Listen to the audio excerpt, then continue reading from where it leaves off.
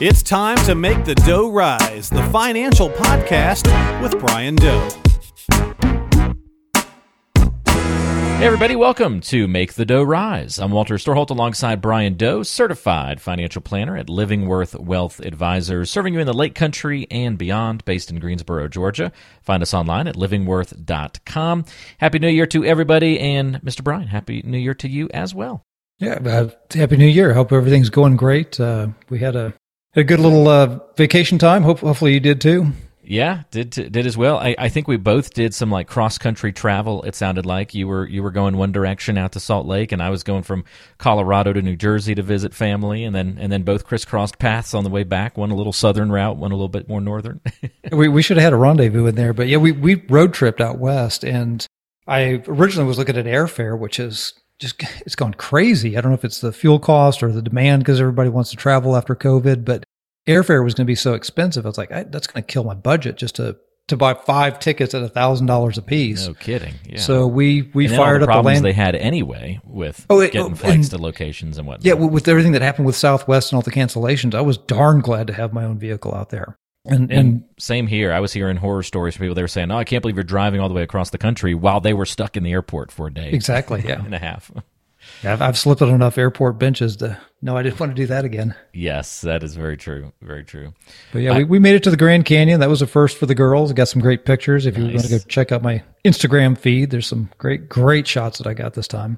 And then we headed up to southern Utah and was able to find a place to go take the kids and my wife snow skiing for the first time. So that was a lot of fun, except for Laura getting stranded on the ski lift because as we made our first trip to the top, the girls were frantically putting their poles down, trying to stand up, but they were putting their poles between each other's skis. And so Laura couldn't get up and get off the bench.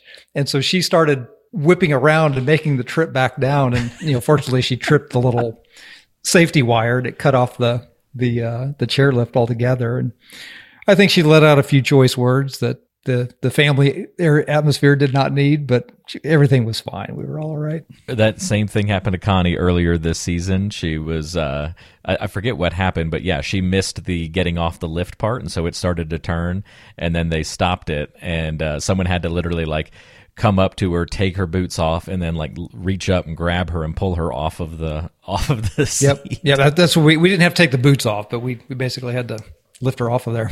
Yeah. It was funny. It was entertaining. We've gotten better at getting off the lift at this point, so that is too funny.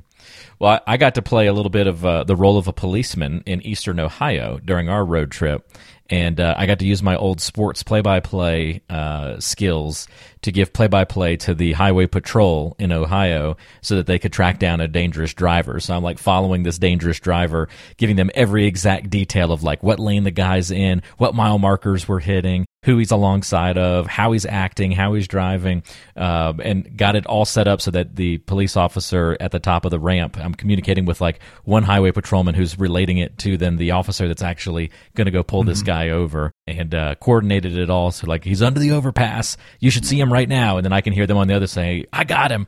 And then, see him tear down. It was all in real time. Very, very exciting.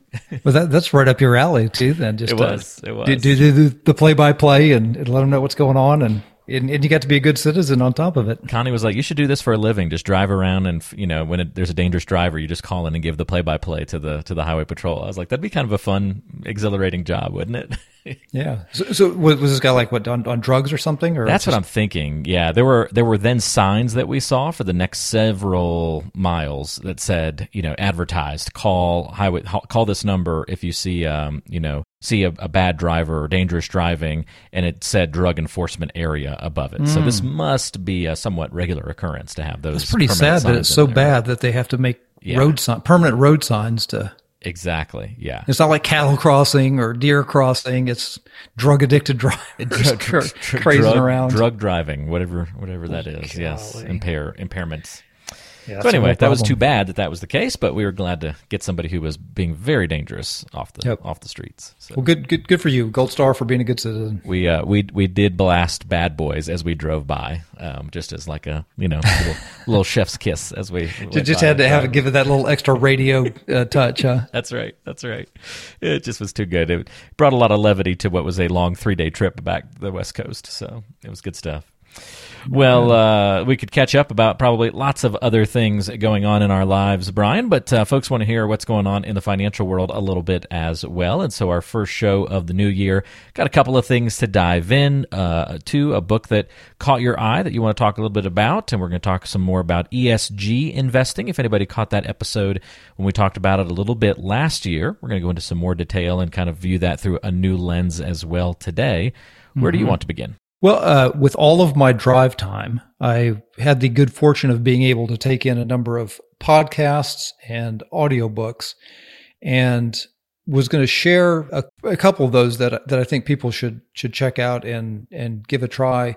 One, real quickly, I'll talk more about the book, but there was a podcast recommended to me by a client called The Bomb, and it was put out by BBC News, and it was an old recap of the development of the atomic bomb, the scientist who had the idea of how fission could work, and then he was friends with Albert Einstein and used that connection to get access to the U.S. presidents and things like that. A lot of things that transpired that very easily could have tipped the other way, and maybe the whole thing never would have been developed if this idea hadn't gotten out, or maybe it would have by somebody else.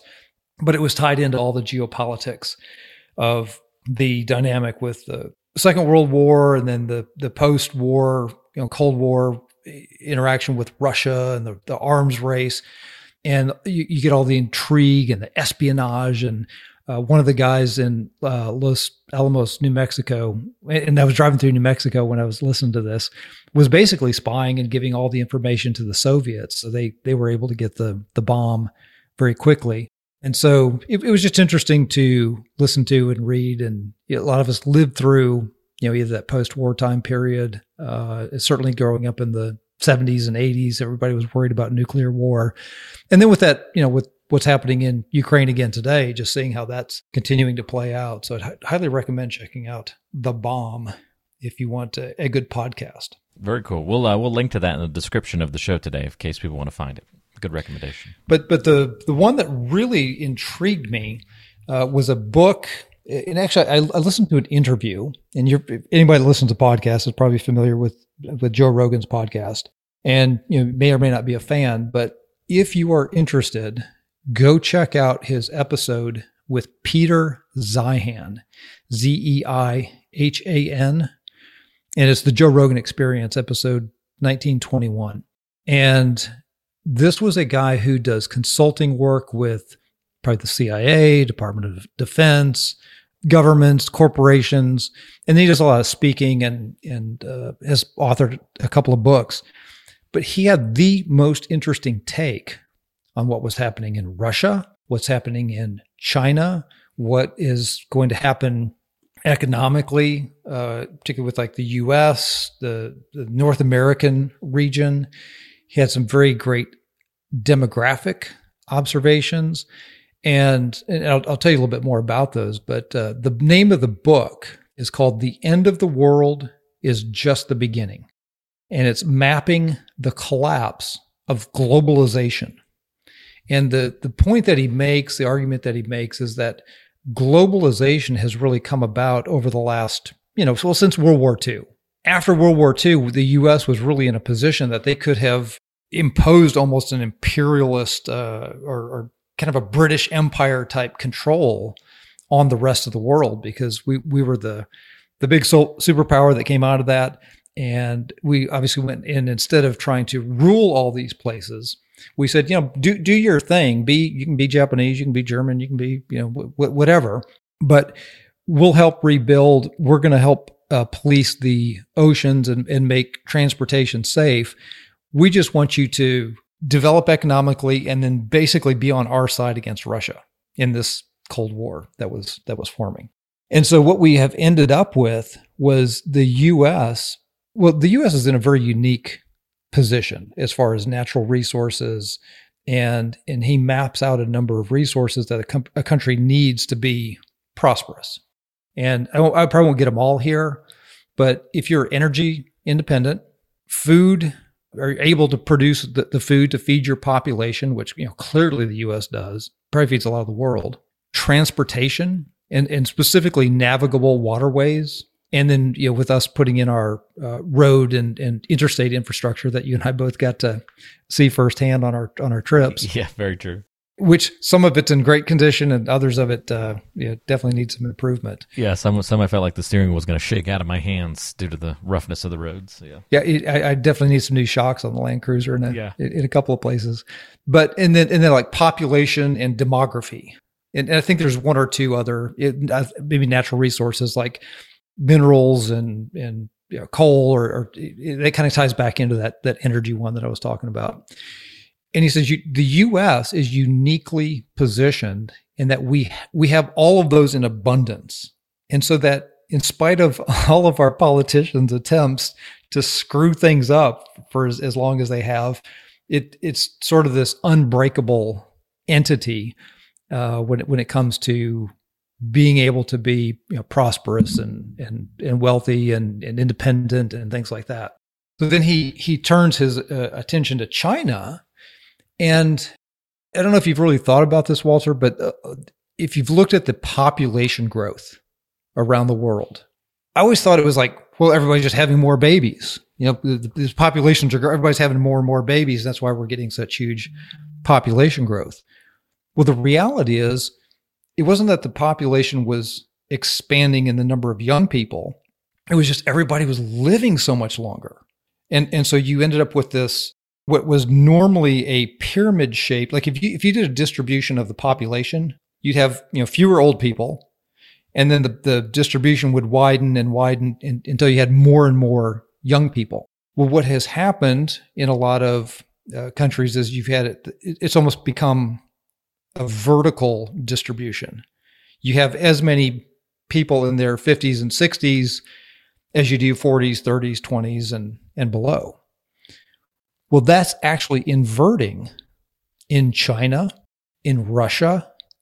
The U.S. is kind of odd because we have the baby boom and the bust, and then their kids. Ours is sort of S-shaped. But he says that this population bust is going to devastate China and potentially Russia in a cycle that has taken maybe hundreds of years or decades in other countries.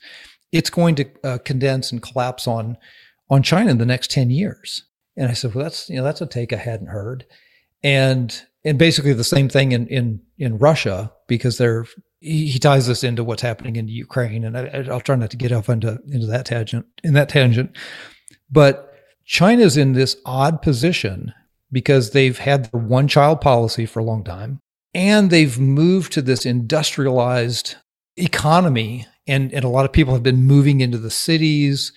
And what happens when you're on the farm, you're living out in the country, children are a source of cheap labor. So you have lots of kids. And that had been the pattern for eons. Once people get into the cities, children are, I think you've referred to them as an expensive conversation piece. That's a pleasant way to look at it. Right. And so people just, they're pure cost, and they're not a lot of advantage to you economically. So then people start having two, or in the case of China, because of the imposed one China policy, that's become a habit. And so he thinks that the population in China is basically going to collapse in a way that you've got all these older people. And we've talked about this phenomenon in the U.S.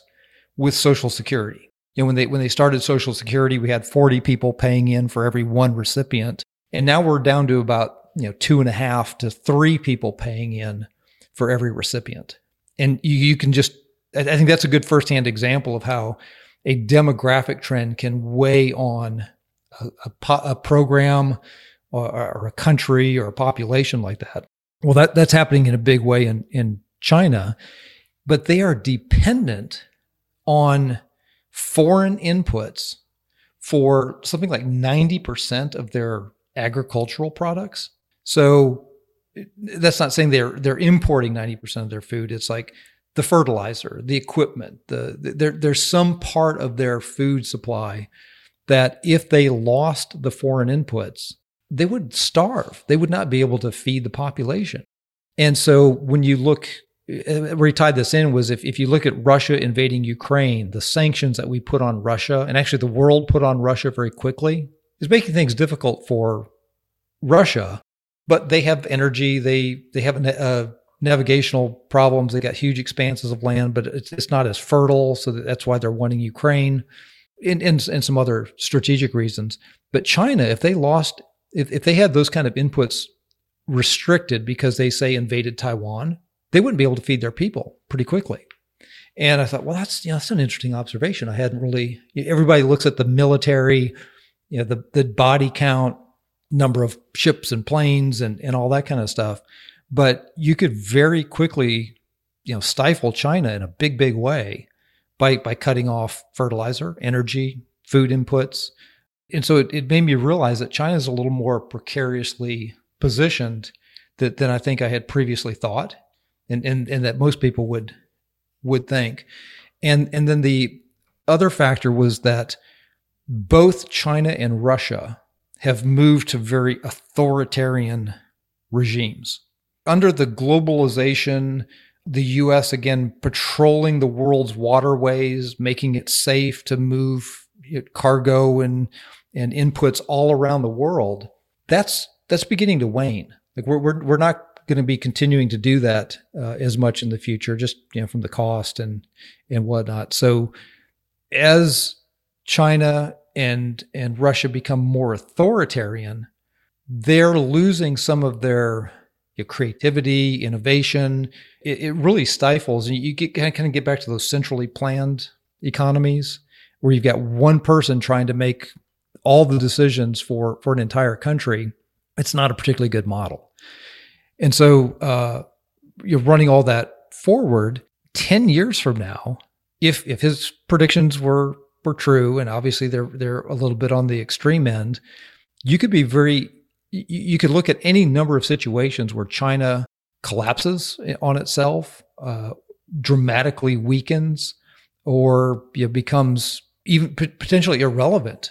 The same with Russia if they stack up lots of deaths and drag out the conflict in Ukraine or try to push that even further. And I can't go into every point that he was talking about here that makes this so interesting, and that's why I would encourage people to get the book. But where this all came back for me and for my clients and for investments is he was talking about how the U.S. still remains uniquely positioned in that if we had to become isolated and independent, we've got energy, we've got food, we've got navigable land and waterways. We've got a little bit of a population problem, but probably immigration and things like that could solve that very quickly. And then the turn that he made was, he said, all of this manufacturing and export that we've done to China, he says Mexico has become more competitive labor cost wise, and they're better trained and educated. The Chinese education system is very memorization based. It's very authoritarian, follow the rules. You don't get a lot of creative innovation. Entrepreneurship is not particularly encouraged. And so you get a lot of stagnation in that kind of a situation. And so he says, Mexican labor is better educated, trained, and less expensive today than Chinese labor. And so we could see a huge return to this hemisphere of manufacturing, more sophisticated manufacturing coming back to the U.S. We're starting to see this in some economic policies coming out of Washington in the semiconductor space and technology, maybe advanced bio and pharmacological industries. And then, of course, Canada to the north. And one of the other countries that he thinks is very well positioned is Argentina. So in this hemisphere, if this globalization wanes and if countries like China and Russia collapse or diminish dramatically, we could see a huge renaissance in certain industries and sectors and self-reliance here in this country, combined with, we have good relationships with Canada, and there's certainly some issues, as you saw in your hot pursuit. We've got drug issues and the cartels with Mexico. He said things would be a lot better if Americans didn't like cocaine so much. But anyway, I was looking at this and I said, I've never heard this perspective this well thought out. You always hear the problems and what's wrong with the U.S., or we've shipped all this stuff overseas. Well, over the next 10, 15, we're talking long time periods here, but there could be a huge investment opportunity. This may be a position to say, where's the best place for my portfolio? What things do I want to invest in? Where are the opportunities here at home? And I'm actually even rethinking how much international exposure that I would want to have in a long-term portfolio if some of these things actually begin to materialize. So that was kind of where I brought it home, and rethinking investment strategy, long-term, what's going to be the direction that things head. And, but definitely at the end of the day, if you want a really interesting insight into industrial development, the pace that it happened in the West happened over decades or centuries. The pace that it has happened in these new countries has been in, less than like a decade or two. And so it's happening so much faster. The boom is faster, and then the bust is going to be just as fast. So I found it intriguing and would really encourage everybody to check it out. Fascinating. That is The End of the World is Just the Beginning. And again, we will link to that as well in the description of today's show. So lots of good resources to point you toward to get your new year off to maybe a good start, with some new podcasts to check out and a new book to read.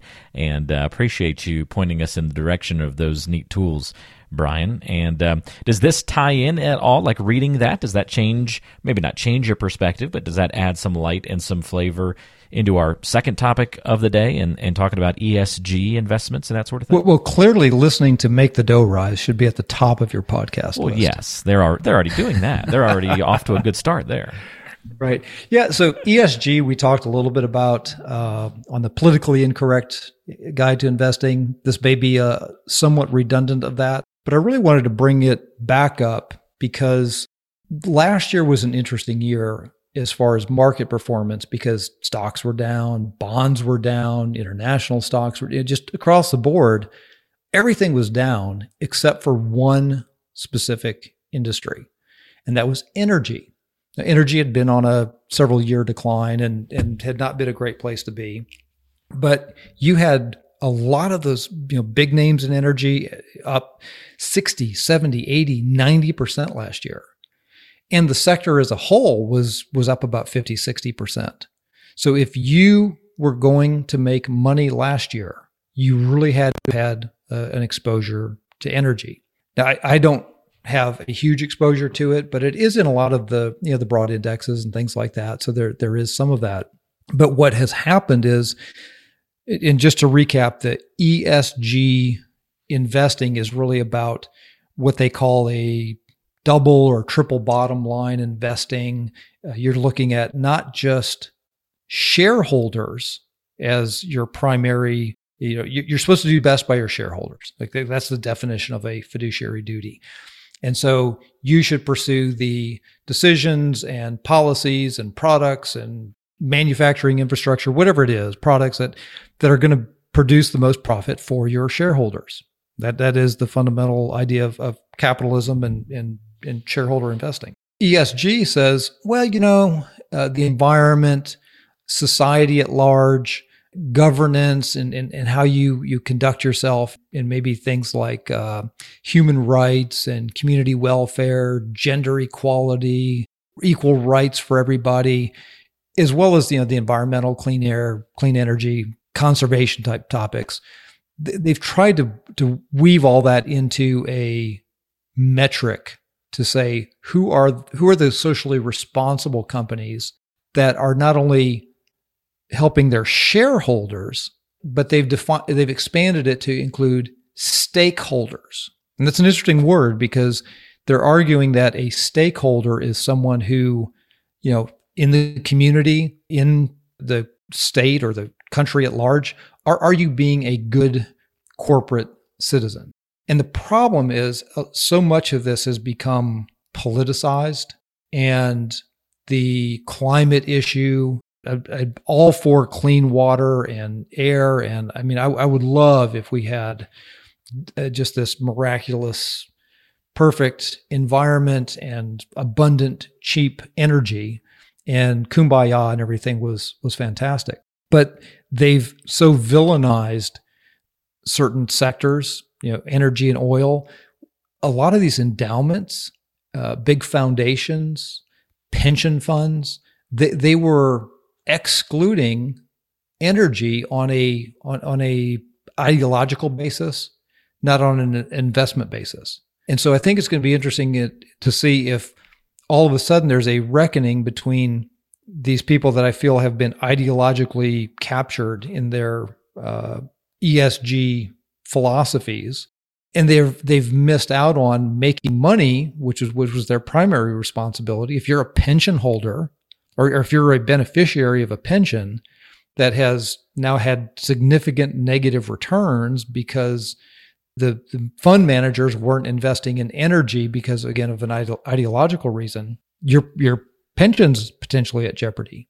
If you're managing an endowment for a university or a foundation, well, you're dependent on the grants and the proceeds from your portfolio to make your university or your foundation's mission happen. And so as board members and donors and people come to evaluate last year's return, I'll be curious to see what the take on ESG, if that takes a turn this year from this panacea to maybe more of a reality of, is going this route really generating the returns that we need? And I don't want to get bogged down into which of the renewable energies are viable and cost effective. And, there's nuclear, there's all kinds of discussion around those topics. But the U.S. has been the one country that's reduced greenhouse emissions by developing a cleaner fuel source in natural gas. Natural gas burns a whole lot cleaner than coal and wood. And what we're seeing right now happening in Europe, where the Nord Stream pipeline got cut off. This kind of goes back to my issue with Russia that I was talking about. As their gas supply has been cut off, they've had to go back to coal and wood, and their carbon output is far worse because these renewables that they're pushing for, they're not really viable. They're not as reliable. You've got battery issues. You got to strip mine the entire Congo for cobalt. There's two sides to this equation. And I don't think it's being fully looked at. So, not to get too much on a tangent on the clean energy topic, but investing in companies that are producing cleaner burning, having breakthroughs in natural gas exploration, even nuclear, if that's not on the table, that's a great source of carbon-free energy. They do get what is it, plutonium? That's the leftover from nuclear waste that you can make the bombs with. Yeah, that sounds right. So yeah, anyway, that's what Back to the Future taught me. It was the plutonium. The plutonium that Doc was after. Yeah. Yeah. So anyway, So there's this whole idea of ESG, and it's a fairly arbitrary scoring system, and I've just questioned some of the motives of who's actually doing the scoring and putting it together.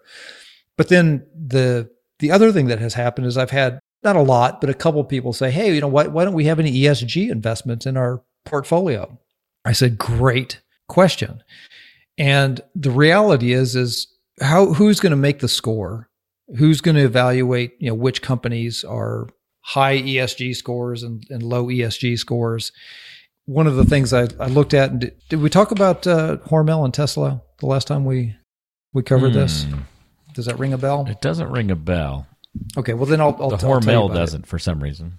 Okay, so I was looking at ESG scores, and you would think that Tesla, being the renewable energy and solar, and he's made the electric car cool and all that stuff, Tesla should be the poster child of high ESG scores. Then on the flip side, I grew up in southern Minnesota in the town where Spam was invented. Okay, gotcha. Yeah. And my dad worked with Hormel, so I know that company really well. And it's actually a very well-run company. They're not a huge polluter, but at the same time, they've got tons and tons of pork and poultry produced every single day. And so if you just stand back and look at it, you think, well, let's see, this old manufacturing, industrial agriculture food company, even well run, surely that would have a lower score than something like Tesla. So I looked it up, and the year I looked it up was Hormel actually had a higher ESG score than Tesla. I was like, that's odd. How is that possible? And the scores got updated a little bit. And so the last time I checked, Hormel had an ESG score of 28.7 and Tesla had a 30.8. And Hormel was tagged as a medium risk, which at least they're doing better than Monsanto that doesn't even have an ESG score. And then Tesla was ranked high risk and significant controversy level. Wow. Over spam. Wrong kind of spam. Right. And so I said, well, what is going on here? And so is this like Elon has obviously become somewhat of a political, they've politicized the whole thing now because he's bought Twitter and he's got seems to have more conservative views. Hormel is actually a interesting company because the founder had put half of the stock into a foundation. And so over the years, they've given hundreds of millions of dollars to the community and done a lot of improvements and created recreational facilities and parks. And they've just done a lot of great stuff in the community. They've done a lot for human rights and equal benefits for different groups. And so I just thought, this is really odd though, that these companies have these similar scores, but Tesla gets this high risk rating and Hormel doesn't. So then that led me to look at what's actually in an ESG fund, because you would want good, human rights, and you don't want countries that are exploiting people, and whatever your cause is, it would be nice to be able to help that. Well, Wall Street's a marketing machine. Like if you want to buy something, man, they'll package it up and sell it to you. And so they created these algorithms to filter out companies for whatever the algorithm was sorting out for it. It's not particularly clear to me what that even was. And so I took a look at two funds, and one was VOO, which is a Vanguard, like a broad market S&P 500 fund with no ESG tag. Then they created a new fund called ESGU is the ticker symbol. And it's one of the most popular ESG funds out there. And if you look at the top 10 holdings, 9 out of 10 are the exact same stocks. Oh, wow. Berkshire Hathaway and Johnson & Johnson were the only, but Apple, Microsoft, Amazon, Facebook, Alphabet, Tesla, NVIDIA, JP Morgan, all those were in the top 10. And if you even got further down, a lot of these even have energy companies in them, because they're, maybe BP's got a good PR program about, beyond petroleum. Remember they were going to be beyond petroleum for a while. So maybe they're trying to look at it and find some justification. But at the end of the day, you are getting the same basic holdings. And for a low cost S&P 500 index fund, you might pay 5 or 10 basis points, like 5 to 10 1/100ths of a percent. So practically nothing. Well, they slap the ESG label on there and they add 10, 20, 30, 40 basis points to that. So you can literally be paying 10 times as much for an ESG fund that at the end of the day has the same darn stuff that your basic S&P 500 index fund has. So that's where I kind of became a cynic and said, maybe don't jump on this bandwagon. Maybe don't take Wall Street at face value of really giving you environmental sustainability and governance companies. I think the burden's going to fall back on us to actually do the research ourselves. Wow, amazing to see the breakdown of that and especially put it in context with some of the things you were talking about in the book a little bit, all these global implications, what they mean for the future, and just interesting to absorb it all and kind of wonder how this is going to play out. But you make some very compelling arguments, Brian, for why you got to really think through what's getting put in your portfolio and why you can't just follow the herd, or why you can't just pick XYZ fund, throw it in there, and all's going to be okay, because this last year was a perfect example of just how far the disparity can be between investments and between strategies. Just to go back and add one layer to this and tie it up with what I was talking about with China earlier, a lot of these companies that wave their social justice banner in the U.S., Nike and Target and Walmart and some of those, they're very mum on what's happening in China with the Uyghurs and Xinjiang, which is I guess the province where they've got the most, I guess what I would call slave labor or certainly not OSHA approved work conditions for a lot of their people. And when H&M, you're familiar with H&M? I've got three teenage girls. So yeah, I know. Yeah. I've seen my wife shop in there a couple times over the years. Yeah. Yeah. So it's kind of like a low cost, but still somewhat fashionable kind of stylish clothing stuff. store. Yeah. You see them all in the big cities, these huge boxes. Well, they made some comments against China, and they got just banished from the Chinese market. So all these companies are somewhat duplicitous about, over here they wave their social justice banner, but then in China they're very mum on, what's actually happening over there. And so H&M saw firsthand what happens when you speak up, and they basically shut them out of the Chinese market and probably made it more difficult to procure their products. Wow. As always, money talks, doesn't it? That's right. Wow. So let me just to wrap this up, I'll give you a couple thoughts on, if you're really invested in doing well, doing good, you want environmental, good social and governance things, every dollar you spend is a vote. And so you should adjust your purchasing habits first. And so we were just coming off the big get together in Davos where everybody was talking about the oil. Al Gore was all revved up about that we're boiling the oceans and we've got these rain bombs and all the atmospheric rivers, whatever the heck the new scare tactic is. Meanwhile, he's bought an $9 million oceanfront piece of property in California and flies around on his big jet. And the performative paradox there is not lost on me. And ironically, I think someone said that he earns about $2 million a month from his venture fund into clean energy type investments. And, I just question the authenticity of what some of these people are, what their actions say compared to what's coming out of their mouths. But if you're concerned about it, you vote with your dollars and you have control of your portfolio. So go do the research. Go look up Hormel's ESG score. Go look up Tesla. See what they're saying about it. Read some headlines. And so that's going to take an effort on your part. But at this point, I don't think there's a blanket solution to this. And it's going to become a matter of you voting with your dollars at the checkout counter and where you actually put your portfolio.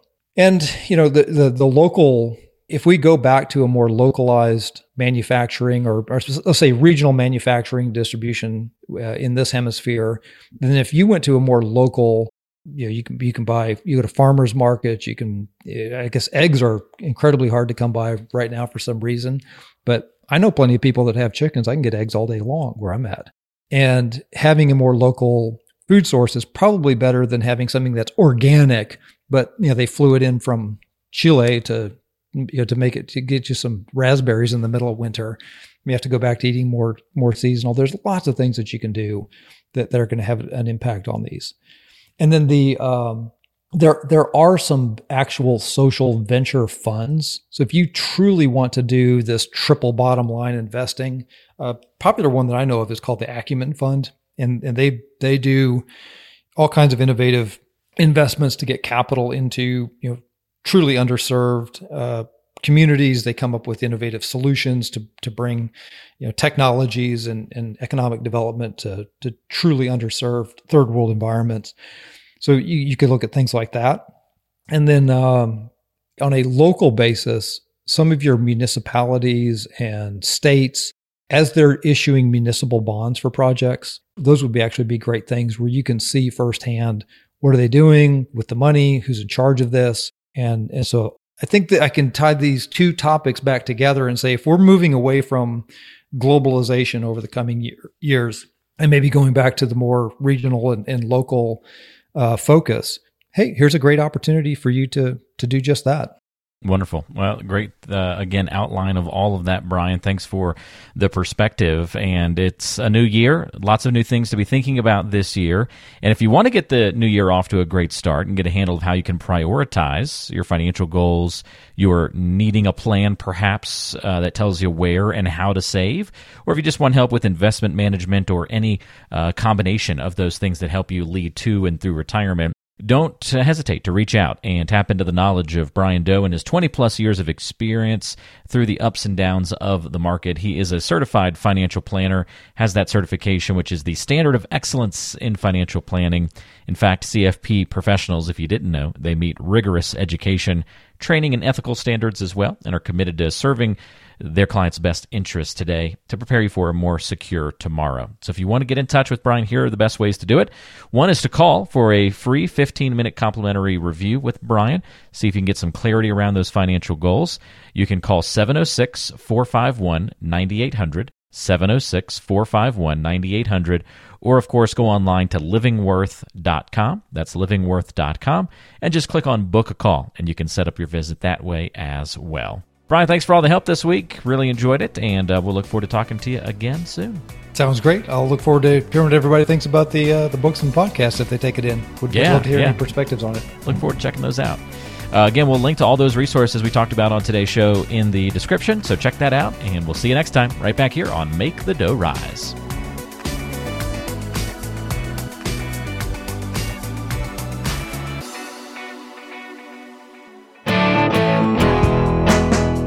Make the Dough Rise is brought to you by Living Worth Wealth Advisors, with a central office in Greensboro, Georgia, but serving the Lake Country and beyond. The podcast is available on Apple Podcasts, Spotify, and all your favorite podcasting apps. Subscribe today and never miss an episode. Just search for Make the Dough Rise with Brian Doe. You can also visit MakeTheDoughRise.com to listen to recent episodes. If you'd like to contact the show or schedule a complimentary financial review with Brian and the team, just go to MakeTheDoughRise.com and get in touch through the website, or call 706-451-9800. Thanks for listening to Make the Dough Rise. Investment advisory services offered through Main Street Financial Solutions, LLC. Information provided is for informational purposes only and does not constitute investment, tax, or legal advice. Information is obtained from sources that are deemed to be reliable, but their accurateness and completeness cannot be guaranteed.